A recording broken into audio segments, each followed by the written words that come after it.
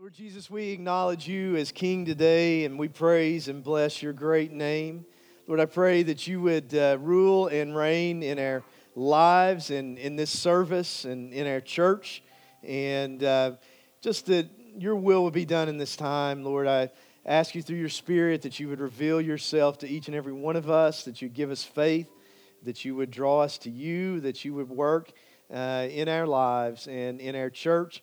And just use us as your agents in the world. Father, I pray that you bless your people and meet their needs today. And we pray these things in Jesus' name. Amen. Well, you can have a seat, kids. If there's any Club 56 kids in here, you can head out to your classes. Welcome. It's good to see everybody this morning. And hope you're doing well. Some of you are happy because UT won a game yesterday, right? Been an exciting morning at True Life. We baptized 5 people in the first service today. And yeah, that's always something to celebrate. We're actually 2 more baptisms, and we'll hit the milestone of the 500th baptism in our history. So that's pretty exciting. But we're glad that you're here. If you're a guest, you're new, we want to welcome you. My name's Jimmy. I'm the teaching pastor here at True Life, and we've been doing a series called This Is Us, talking about who we are as a church for a long time now. Since I think it was July, and we're just about finished, planning on finishing that up next week. But you can pray for me this morning. My sinuses are a little bit weird. My voice held out in the first service, so you can pray for that in this service, or you can pray for it to give out, if that would be your preference. I guess that's up to you, however you feel led by the Lord this morning. But I'd prefer to have about 40 minutes worth of voice. You guys might opt for 20, but so we'll see how it goes. But doing something a little bit different today. I almost always preach, 98% of the time, expository sermons where you're walking through a text of Scripture. About once a year, I do a topical message, and that's what's happening today. We're going to talk about the kingdom of God, and I want to just kind of lay a foundation and then talk about the application of it.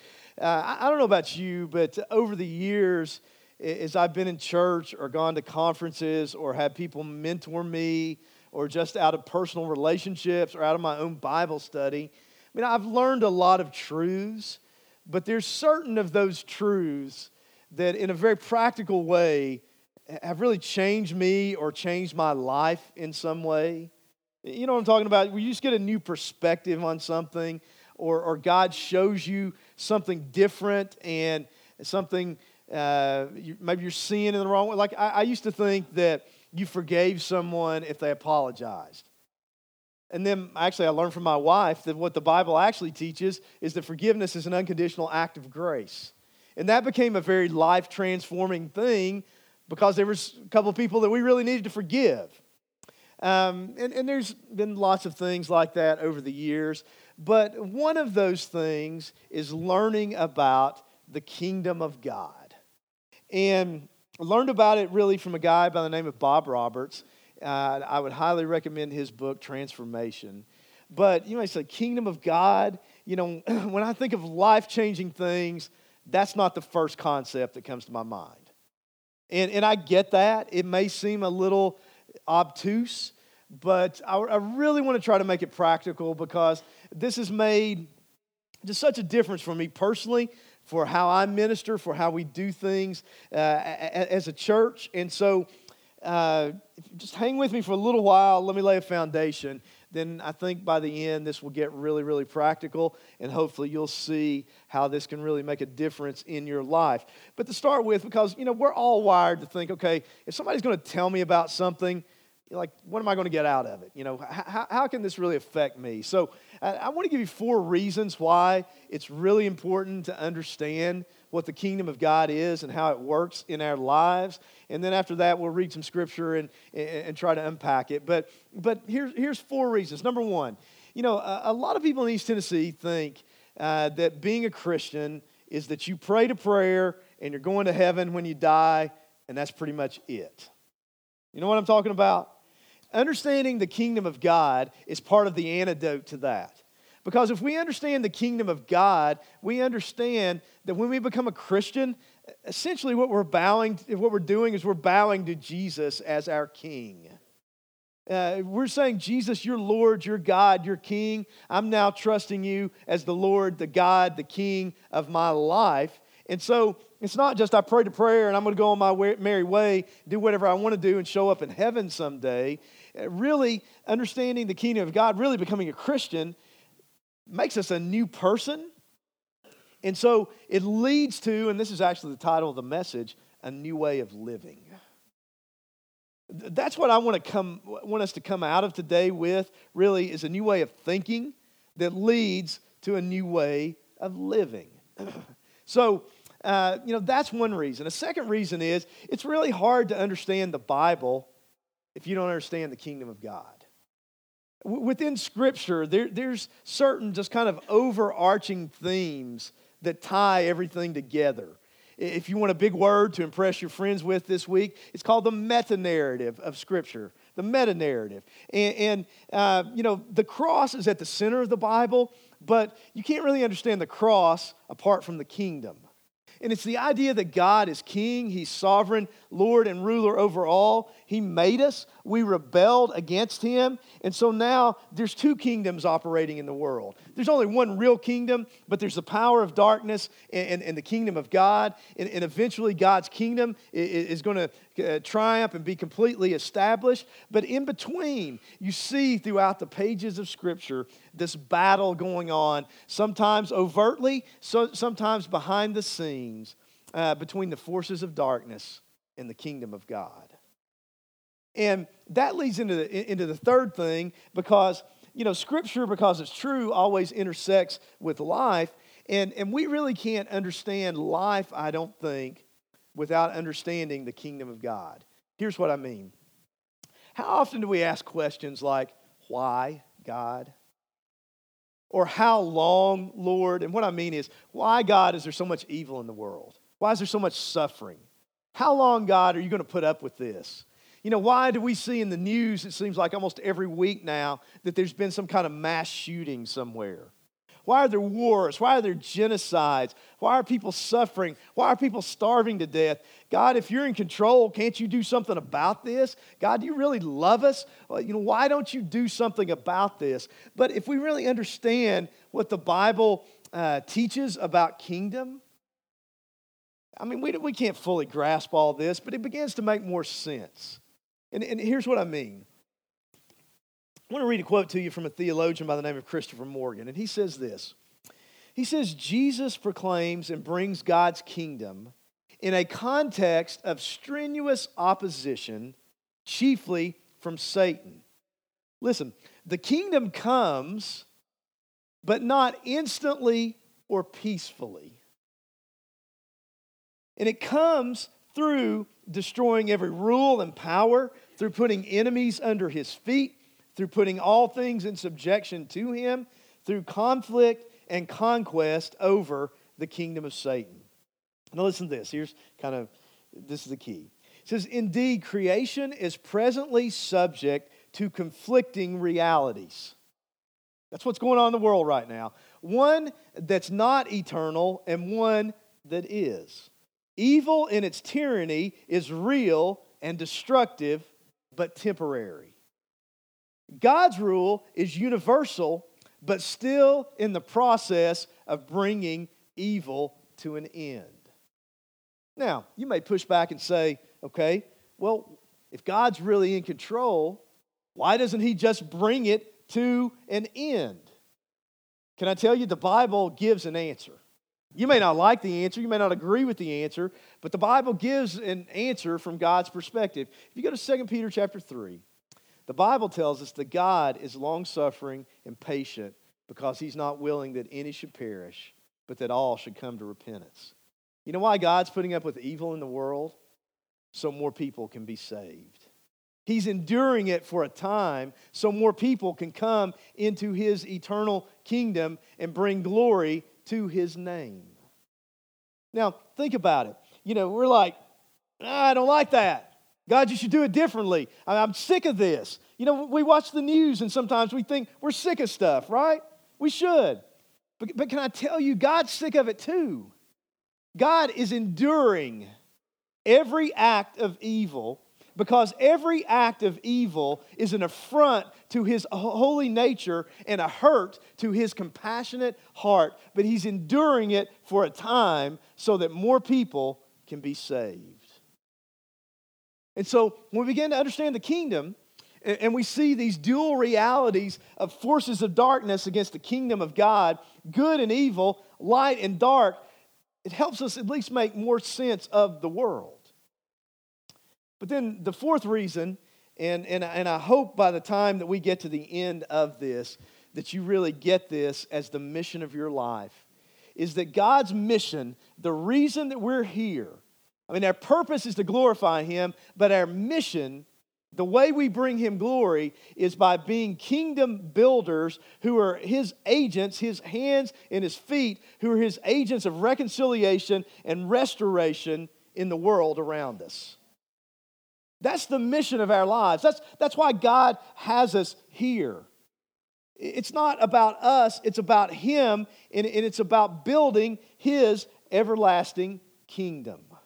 Now, I want us to read 4 verses of Scripture, and then I'll try to unpack this for us, try to define it, and show how it's manifested, and then we'll look at how it's applied. So if you read along on the screen or look them up, Psalm 103:19 says, "The Lord has established His throne in heaven, and His kingdom rules over all." And so basically this verse tells us the 3 things that it takes to have a kingdom. You've got a ruler, a realm, and subjects. A ruler, a realm, and subjects. God's the king, He's the ruler. This world is His realm, is His sphere of authority, and we are His subjects. Okay? Look at what David then says in 1 Chronicles 29:10 and 11. He says, "Blessed are you, Lord God of Israel, our Father, forever and ever." And if you want to get a right view of God, this verse is a great starting place. It says, "Yours, O Lord, is the greatness, the power, and the glory, the victory, and the majesty, for all that is in heaven and earth is yours. Yours is the kingdom, O God, and you are exalted as head over all." That's a good verse to think about when we come to worship. God's great, He's powerful, He's glorious, He's victorious, He's majestic, He owns all, it all belongs to Him, and He's exalted. And so when we come to worship, we're coming to exalt Him because that's who He is. So those are kind of some descriptions of God and His kingdom. But then look at what Jesus said in Matthew chapter 6 in the Sermon on the Mount, 2 different verses. And really, if we really want to understand the kingdom of God, the key is to understanding the Sermon on the Mount, because that's really what Jesus was focusing on in the sermon. He's showing us 2 things, I think, in general, that we don't live up to it, so we need grace, and then He's showing us once we're saved, how we live as citizens of the kingdom of God. So one of the things I would encourage you to do this week is read Matthew 5, 6, and 7. Read the Sermon on the Mount. Look at what Jesus has to say about the kingdom. But look what He says here. In the Lord's Prayer, as He's teaching us to pray, verse 9 said, "Our Father in heaven, hallowed be your name." But then He says, "Your kingdom come, your will be done on earth as it is in heaven." Now, a lot of us could quote that. We could take it off the screen and say it together, and a pretty good percentage of us, whatever our religious background, could probably quote the Lord's Prayer. But do we really understand what we're praying?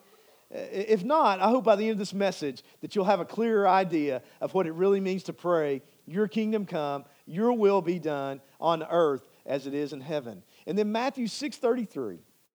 Jesus, in the context, starting in verse 25, is telling us not to worry and how that God is taking care of His children. He's meeting our needs. And He says then, "But seek first the kingdom of God." Make that the number one priority of our lives. Seek first the kingdom of God and His righteousness, and all these things shall be added to you. Meaning when we put Him first, He's going to meet the basic needs of our lives. Okay? So with those things in mind, let me try to give us an understanding, a framework to understand the kingdom, and then look at how it applies to our lives. So if you give me a few minutes to give you a framework, just kind of hang in there, it'll get very practical, okay? So number one, let's talk about the kingdom manifested. And what I want us to see is there's four aspects to the kingdom of God. First of all, you got to have a king, right? There's a ruler, there's a realm, and there's subjects. So the Bible is claiming that God is the king or ruler over all. And even beyond that, to be more specific, the Bible says in Philippians chapter 2 that Jesus is King of kings and Lord of lords. That Jesus is God incarnate. Jesus is the eternal God who allowed himself to be humiliated. He left heaven, came to earth as a servant, went even lower in dying a criminal's death on the cross for our sins, but then God raised him from the dead. He ascended back to heaven. Now he's seated at the right hand of the Father, ruling and reigning. He's exalted. He's King of kings and Lord of lords, and I believe that's true because I believed he proved it by rising from the dead. And so when we talk about, who's the king, who's the ruler, who's the boss, who's in control, I believe it's Jesus. Listen to what the Bible prophesied of Jesus, says of Jesus in Daniel 7:13 and 14. It says, I was watching in the night visions, and behold, one like the Son of Man. And remember in the New Testament, this was actually the favorite title that Jesus used of himself. But people confuse this. I used to think Son of Man, well, that's speaking of Jesus' humanity. Listen to these verses. It's actually a title of his deity. It's showing us that he's God. Behold, one like the Son of Man coming with the clouds of heaven. Remember, Jesus actually quoted this in Matthew chapter 26 when the high priest was questioning him and asking him if he was really the Messiah. It says he came to the Ancient of Days, which is God the Father, and they brought him near before him. And then listen to what it says about Jesus here. It says, then to him was given dominion and glory and a kingdom that all peoples, nations, and languages should serve him. His dominion is an everlasting dominion which shall not pass away, and his kingdom, the only one is the implication, which shall not be destroyed. In other words, all the kingdoms of man, all the cities that we build, all the famous, all the rulers are eventually going to pass into the scrap heap of history, are going to pass into oblivion. And when it's all said and done, Jesus is King of kings and Lord of lords. His kingdom is the only thing that's going to last forever as he rules and reigns forever. Jesus is king. That's the idea. Now, the king then has a kingdom with subjects in it. And I want you to see that there's three aspects to the kingdom of God. There's past, there's present, and there's future. And we're going to talk about the past and then the present and come back to the future because we're going to talk about the past and the future and then come back to the present because to understand the kingdom of God practically, presently in our lives, you have to understand it in the context of the past and the future. So when we talk about the past aspect of God's kingdom, when Jesus came to the earth the first time, God's kingdom was present on the earth because the king was here. Now, he didn't come as a king outwardly. Outwardly, he came as a servant. His glory was veiled most of the time. But you see a lot of glimpses of the kingdom of God. Jesus comes preaching the kingdom. He comes healing. He comes doing miracles. You see his authority over nature. You see his authority over disease. You see his authority over sin. Why? Because he's the king. And so as he does these miracles, especially as recorded in the Gospel of Matthew, that's what it's manifesting, that Jesus is king. The ultimate proof is he rose from the dead. And we see this in Scripture in Matthew 4:17, where it says, from that time Jesus began to preach and to say, repent. In other words, turn from your sins, turn to me, because for the kingdom of God is at hand. What's he saying? I'm the king. I'm here, so repent and turn to me. The kingdom of God was literally present on the earth the first time Jesus came. Okay? That's the past aspect. Now let's kind of fast forward to the future. Jesus someday, we sang about it, is going to literally return to the earth, and the kingdom is going to be literally here because the king is going to be here. He's going to set up his kingdom and rule and reign on the earth for 1,000 years, and that will then lead into his eternal reign. Revelation 11:15, just one of many examples, says, then the seventh angel sounded, and there were loud voices in heaven saying, The kingdoms of this world have become the kingdoms of our Lord and of His Christ, and He shall reign forever and ever. And you know what? That's good news, that the kingdoms of this world are going to become the kingdoms of Jesus, because that means that all the mess that comes from the kingdoms of this world are going to be eradicated when Jesus comes to rule and reign on the earth. I mean, think about what the Bible says about the millennial kingdom. The lion's going to lay down with the lamb. There's going to be peace and prosperity and love and unity. They're going to beat their swords into plowshares. People, there's not going to be fighting. There's going to be righteousness and holiness, and there's going to be worship. And, the way that we long for the world to be right now, the way everybody practically longs for the world to be right now in our hearts, it's going to be that way when Jesus comes back. You see, listen, everybody, unless they're, psycho, deranged, or, want to be a dictator, want to rule over other people, every normal, decent person wants what the Bible talks about in the millennial kingdom of Christ. It's just a lot of people want it without Jesus. And you'll never have it. So there's past, there's future. But what does that mean that right now, in the here and now, in the present, that God's kingdom looks like? Well, what the Bible teaches us is that God's kingdom is within us. That there's a here and now and a not yet when it comes to the kingdom of God. It's fully coming, but it's somewhat here now within us, in our hearts. You see, we're a part of the kingdom because the King is in us through His Spirit. You remember, I mean, most of us, if we have any knowledge of Scripture at all, are familiar with John 3 and Jesus talking to Nicodemus. And, we know Jesus said you must be born again, right? But you remember what the rest of that says? Jesus said you must be born again even to see the kingdom of God. And we focus on the born again part, but I think sometimes we forget about the kingdom of God part. Or let me give you a couple other verses, and really this is kind of everything else we talk about today will really flow out of this. Colossians 1, if you want to turn there, verses 13 and 14. And this is the Apostle Paul, and it's kind of at the end of a prayer. And he says in verse 13 that he, in context, talking about Jesus, has delivered us from the power of darkness and conveyed us, which means translated or transformed us into the kingdom of the Son of His love. It's actually not talking about Jesus. I said that wrong. It's talking about the Father is conveying us into the kingdom of His Son, the one He loves, Jesus Christ. And so remember what we were talking about before, this overarching story. You got the power of darkness battling the kingdom of God. And what he's saying is, apart from Christ, we're all under the power of darkness. Now, that may be offensive to some people.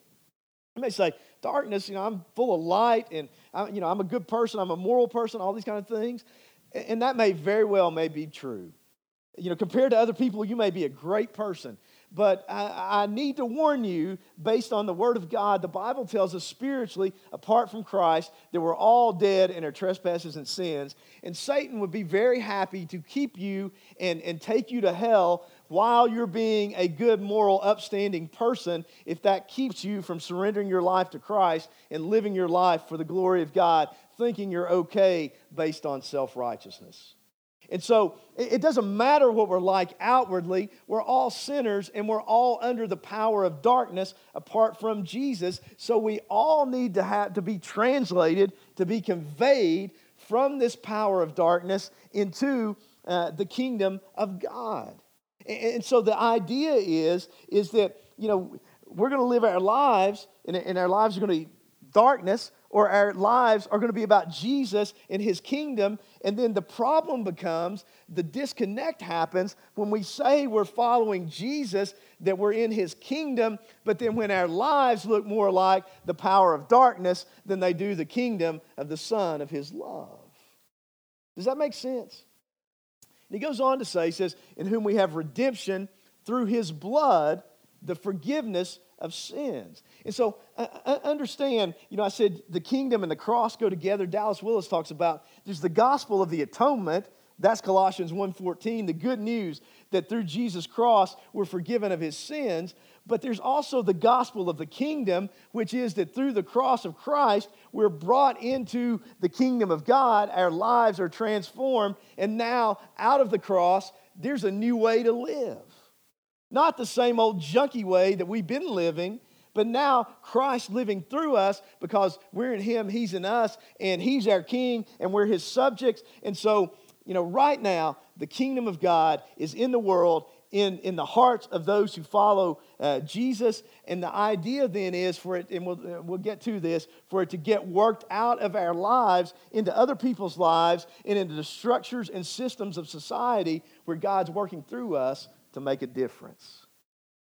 So, what we're going to talk about is kingdom in, kingdom out.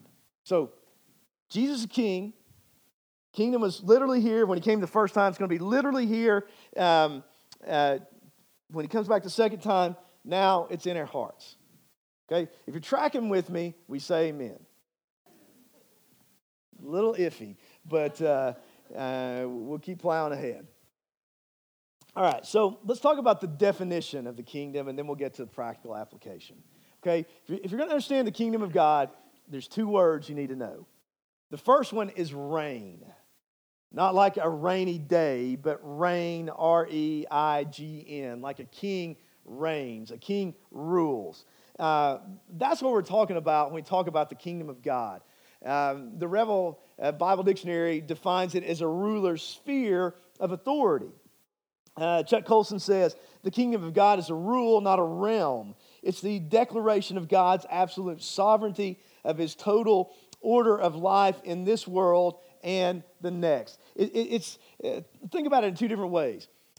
God is king universally, so universally he's ruling over the whole world. Now just remember what we talked about earlier, though. He's giving darkness and evil some space so that more people can be saved, but he's ultimately going to bring it to a complete end.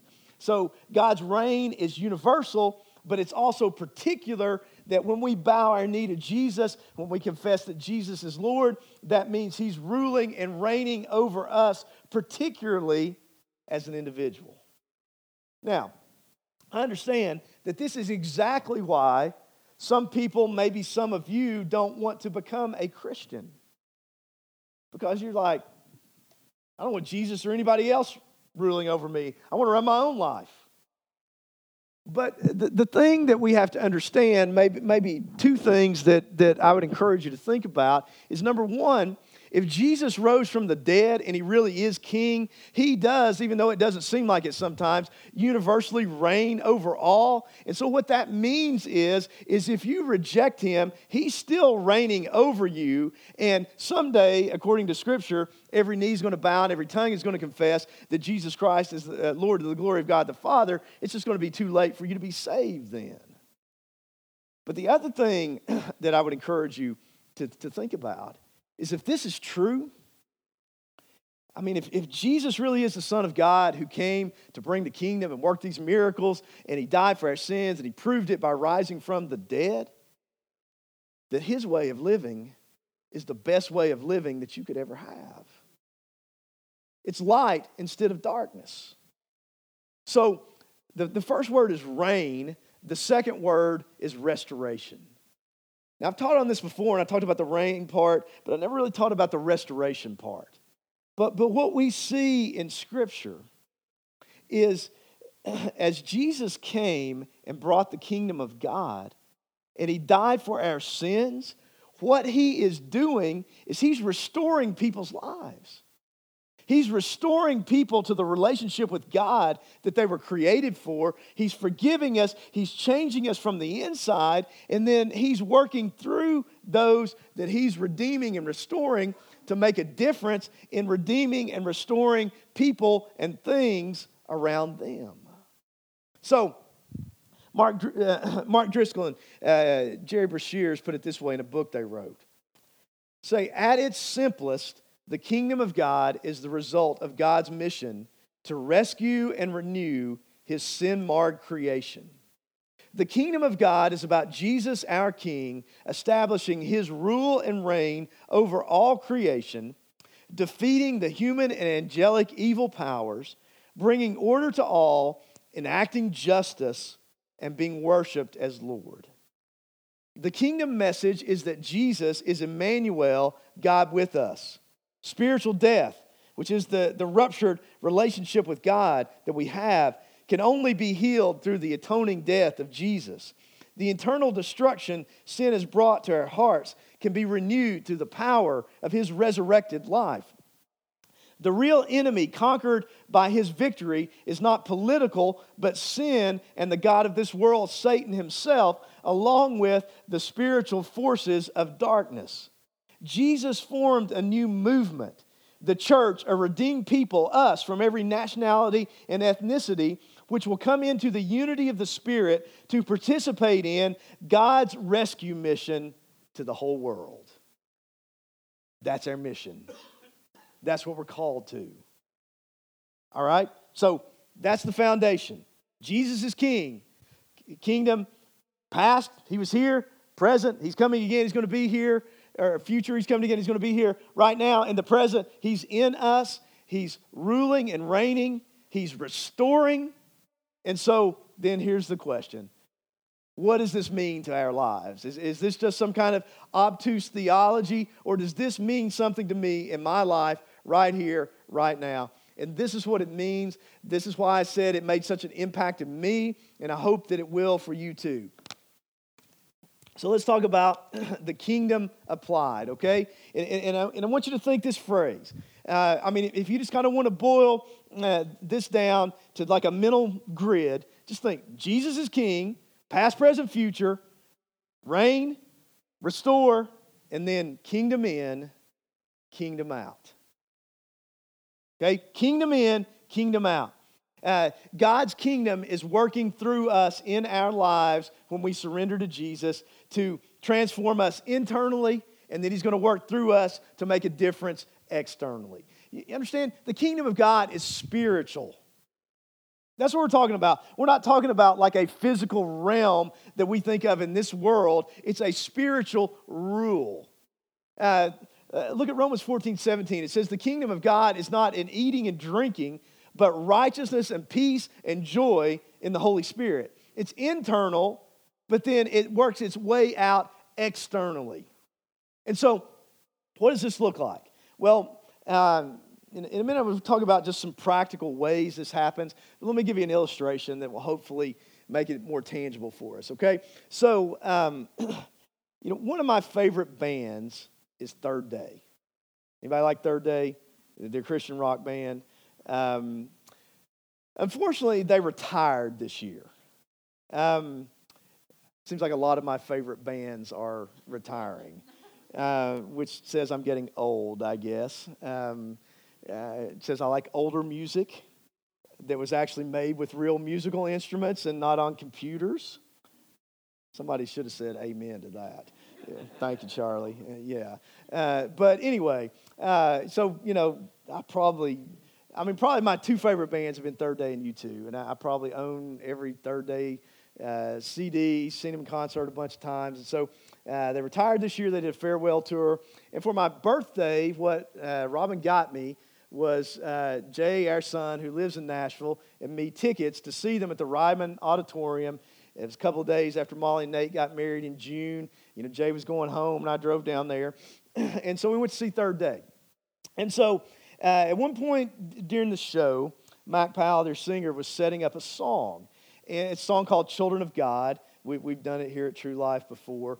And so he told a story. So, Third Day's had a very successful career. They won like 24 Dove Awards, 4 Grammy Awards, had a couple of platinum records, a bunch of gold records. But Mac was talking about, he had a friend over at his house one day, and they were in one of the rooms downstairs doing whatever. And apparently in this room, he has his Grammys. You've seen the Grammys. They got the little, what would you call it? Just old record player, kind of thing on there. And it'd be really cool to win a Grammy. Like that's like the pinnacle if you're in that industry. And so, he's got these on his shelf, and his friend wanted to see one of them. And so, Mac walks over. He says, gets one off the shelf, and he says the first thing he did is like knock the dust off of it. And then he said once he knocked the dust off of it, he saw that the thing was literally rusting. And, I think about what Jesus said in the Sermon on the Mount. He said, don't lay up treasures on earth where moth and rust destroy and thieves break in and steal. But lay up for yourselves treasures in heaven, for where your treasure is, there your heart is also. And, and he was talking about, how honored they were that they had won this. And, it was really cool, but it's literally rusting away. And then he said, I want you guys to know that Third Day has not been about these Grammy Awards or anything else like that. But here's Third Day's legacy. That, like, for the last a lot of years, every time they went on tour, either a part of the ticket, went to some kind of charity, or they signed up people to do child sponsorships. And on their tours, they've had over 50,000 people who signed up and committed to sponsor a child through World Vision or Compassion or something like that, where these people are giving monthly, where these kids are being provided an education, getting food, their families are being ministered to, they're hearing the gospel. Lots of these people have come to Christ. And he said, our legacy is not Grammys that are rusting away. Our legacy, what it's about, is all these people these children, these families that you've helped and been a part of their lives being restored and transformed over the years. And so here's the point. When we live our lives for anything of this world, it's going to eventually rust away and fade away and go away. But what we invest in the kingdom of God is going to last forever. Here's the other point. I mean, nothing wrong with the Grammy. He wasn't saying that. Our son's trying to make it in the music business. I think it'd be spectacular if he won a Grammy someday. That'd be really cool. But, if our life is about like external things like Grammy Awards and whatnot, the things of this world, understand that's power of darkness thinking. If our life is about the kingdom of God and glorifying God and serving Jesus and serving people and doing things that are going to last forever, that's kingdom of God. Kingdom in, kingdom out. What are we living for? And so, think about it in just some very practical ways. How do we define our purpose? How do we define success? Well, if it's about us and it's about external things and it's about the things of this world, that's power of darkness. But if it's about the kingdom of God, if it's about Jesus, if it's about the glory of God, if it's about that which lasts forever, that's kingdom of God. You understand? It's a new way of living. It's a new way of thinking. It's the eternal versus the temporary. Think about life.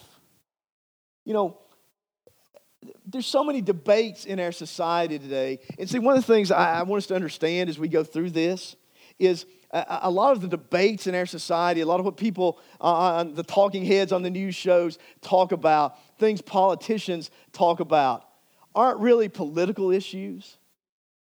They're really kingdom of darkness versus kingdom of light issues. Think about life. When people say that life isn't God-given, that we can define life, that it's our choice to take a life. China has recently come out and said that there have been over 300 million abortions in China. That's kingdom of darkness. Kingdom of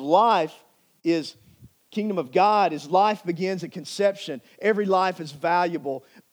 We don't throw babies away.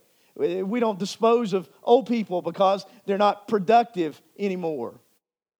Kingdom of darkness is abortion. Kingdom of God is adoption and foster parenting and helping kids that are going through tough times. You understand what I'm saying? It's two different ways to think and to live. I mean, think about marriage. Kingdom of darkness is it's a convenience. And if this person isn't meeting your needs and it's just not working anymore, you can walk away from it. Kingdom of God is it's an unbreakable covenant based on the unbreakable covenant of grace that God has made with us in Jesus Christ. I mean, think about parenting. Parenting in the kingdom of God is about raising fully devoted followers of Christ who grow in wisdom and stature and favor with God and man, who live for the glory of God, who understand their purpose and mission in life. Kingdom of darkness parenting is about giving kids whatever they want or, raising them apart from God to be whoever they want to be and do whatever they want to do and, self-fulfillment, self-actualization, and then people posting about all their kids' accomplishments on the internet because it makes them feel better about themselves. I mean, think about truth and ethics. In the kingdom of God, we define truth as absolute because God is truth. He's revealed truth to us in His Word. So ethics are, unchanging. They're absolute. Kingdom of darkness, ethics are situational. It's your truth and my truth. It's not the truth. And so it just kind of leads to whatever you want to say and whatever you want to do. I mean, think about government and politics. I think sometimes that a mistake I make when I'm preaching, I may have done this last week, is I may give the impression that I'm anti-politics. I'm not. It's very important. It's a domain, a sphere of influence. I just think it doesn't have a place in the church. But for us as individuals, for us as citizens of the kingdom of God, Romans 13, we're called to be good citizens in this world. We're called to be, a part of the political process. That may be some people, as Christians running for office, bringing the kingdom of God to bear on the domains and spheres of this world. It certainly includes voting. If you're not registered to vote, you ought to see Charlie, who's the director of elections in Jefferson County. And I mean, that's part of our responsibility. I mean, government is something that's instituted by God. But do we think biblically? One of the debates is about nationality. Listen, we believe in nationality because if you read Scripture, a one world government is the Antichrist. But at the same time, we also understand as citizens of the kingdom of God, while we're called to be good citizens, our ultimate loyalty is not to the United States of America. Our ultimate loyalty is to the King of Kings and the Lord of Lords and to His kingdom.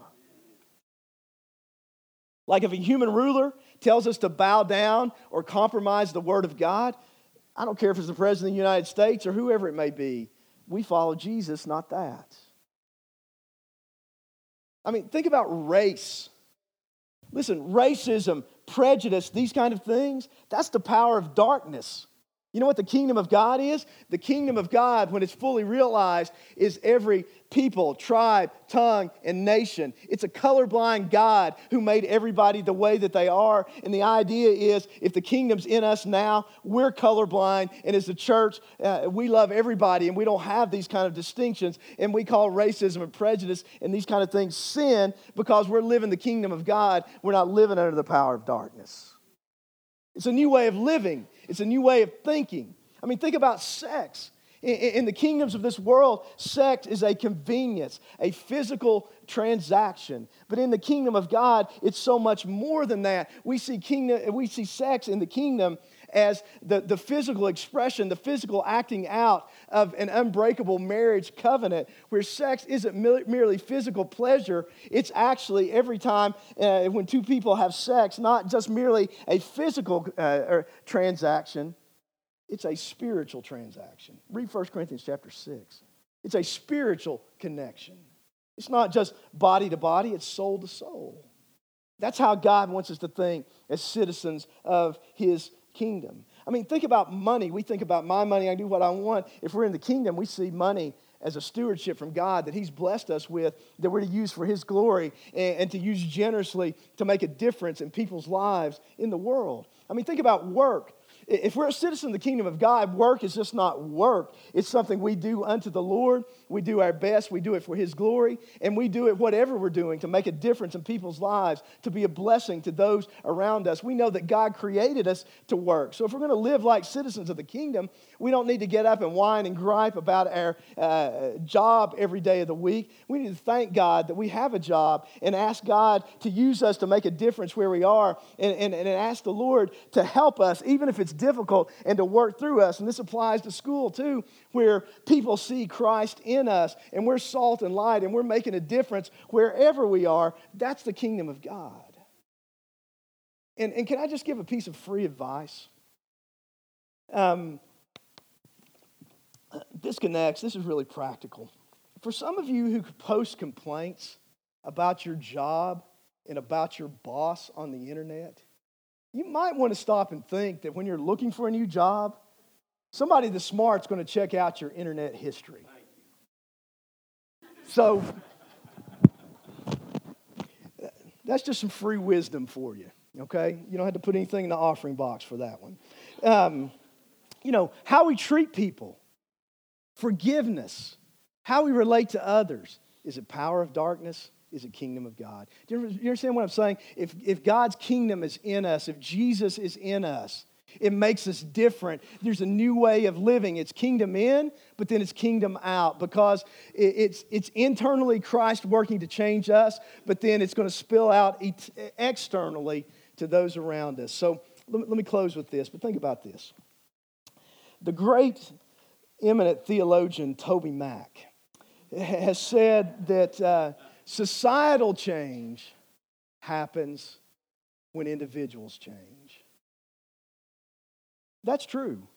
Now, let me just play off of that for a second and give you something to think about. Have you noticed over the last couple of election cycles how there's been a proliferation of socialist candidates in different races around the country? Some of them actually getting elected. That's a little scary to me. But can I tell you that that's not actually a political issue? See, we've got to learn to think biblically, got to learn to think with a Christian worldview, watch the news with the Bible in hand. That's a kingdom of darkness and a kingdom of God issue. Here's what I mean. Kingdom of darkness says that we're all naturally good, and the problem is the society around us is corrupting everything, so we need people to come in and fix the society. And you know what that philosophy has inevitably led to? Socialism, communism. What's the Bible teach us? The Bible teaches us that we're all sinful. We're all sinners by nature, and that's what produces our choices. So we need an internal transformation, and we need to be responsible for our own actions. And if we're responsible and do what's right as individuals, then that's what's going to build the society that we become. And that's the kind of mindset that America was built on as a nation. That's a biblical mindset. Whereas if we adopt as a nation this kingdom of darkness mindset, where are we going to head? But here's the thing that we have to think about as the church. If we say that we have the truth and this is what's right, how can we just sit back and not make a difference? And the difference is not ultimately political. The difference is not ultimately in government. What this is a battle for the minds and hearts of men. It's kingdom of darkness versus kingdom of God. It's about the truth and how the truth affects us from the inside out, because it's kingdom in, kingdom out, whichever kingdom that we're actually in. Martin Luther King Jr., in his letter from a Birmingham jail, which one of my convictions is every thinking person ought to read that. You can read it in less than half an hour. He said this. He said, there was a time when the church, talking about the early church, was very powerful. In those days, the church was not merely a thermometer that recorded the ideas and principles of popular opinion.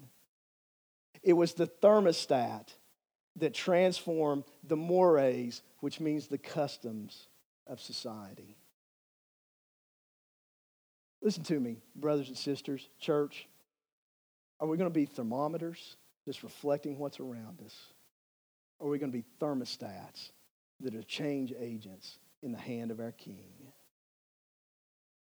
You say, what can I do? Listen, if you make a difference in one person's life, you're making a difference in society. Listen, sometimes it looks like big and grandiose things, but God always works one heart at a time. Bob Roberts Jr. says the kingdom of God is a radical message meant to be lived out in radical lives, which then historically and culturally have radical results. It's kingdom in, it's kingdom out. That's what he's looking for. Robin, my wife, works at, she's an administrator at Lakeway Christian School. Some of you seen, the big new building going up out at Exit 4. Lily, our daughter's a freshman there. She plays basketball there. And, this is really something she prayed for, but, as they're starting the new school, it's 2 schools in one building out at Cornerstone now, but as they're starting, the new school, they're putting a new emphasis on athletics. And this is kind of crazy to me that he would come to a startup school like this. But the girls' basketball coach, his name's Randy Kaufman. He left Riverdale High School in Murfreesboro, where they won the last 3 state championships, to come to a startup school. He was the National Coach of the Year a couple years ago. And we were having a conversation after practice the other day. And he's a Christian. He made this statement. He said, basketball is my platform. And I don't know what he knows about the kingdom of God. We didn't talk about that. But that's a kingdom of God statement.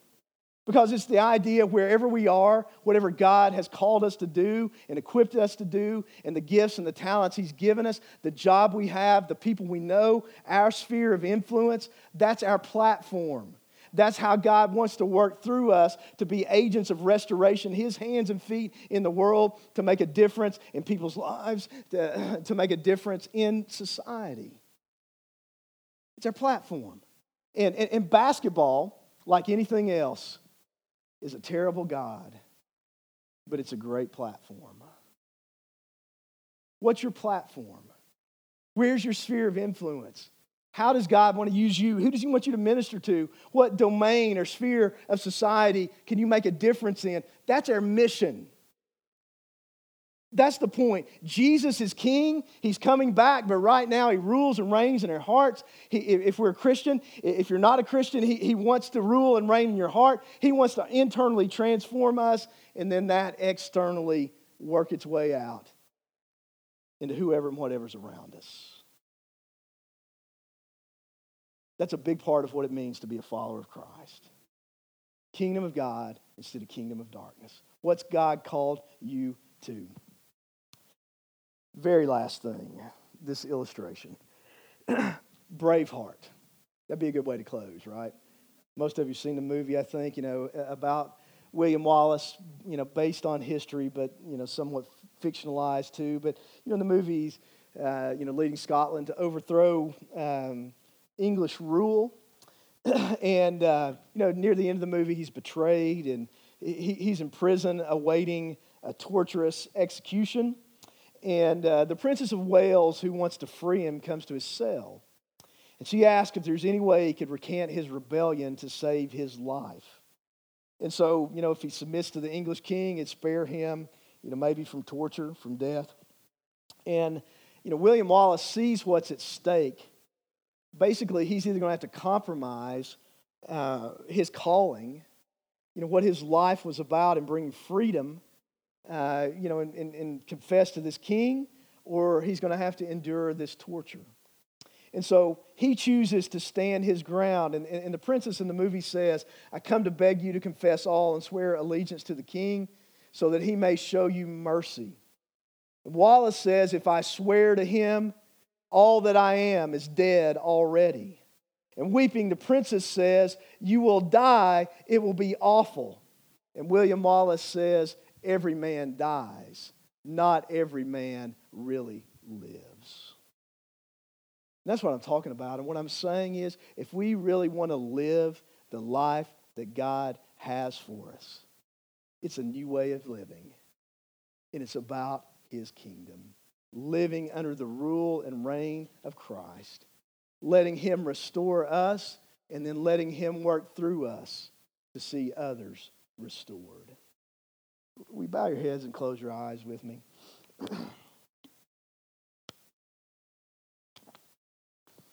And I just want to ask you, how do you need to respond to this? What's God want to do in your life today?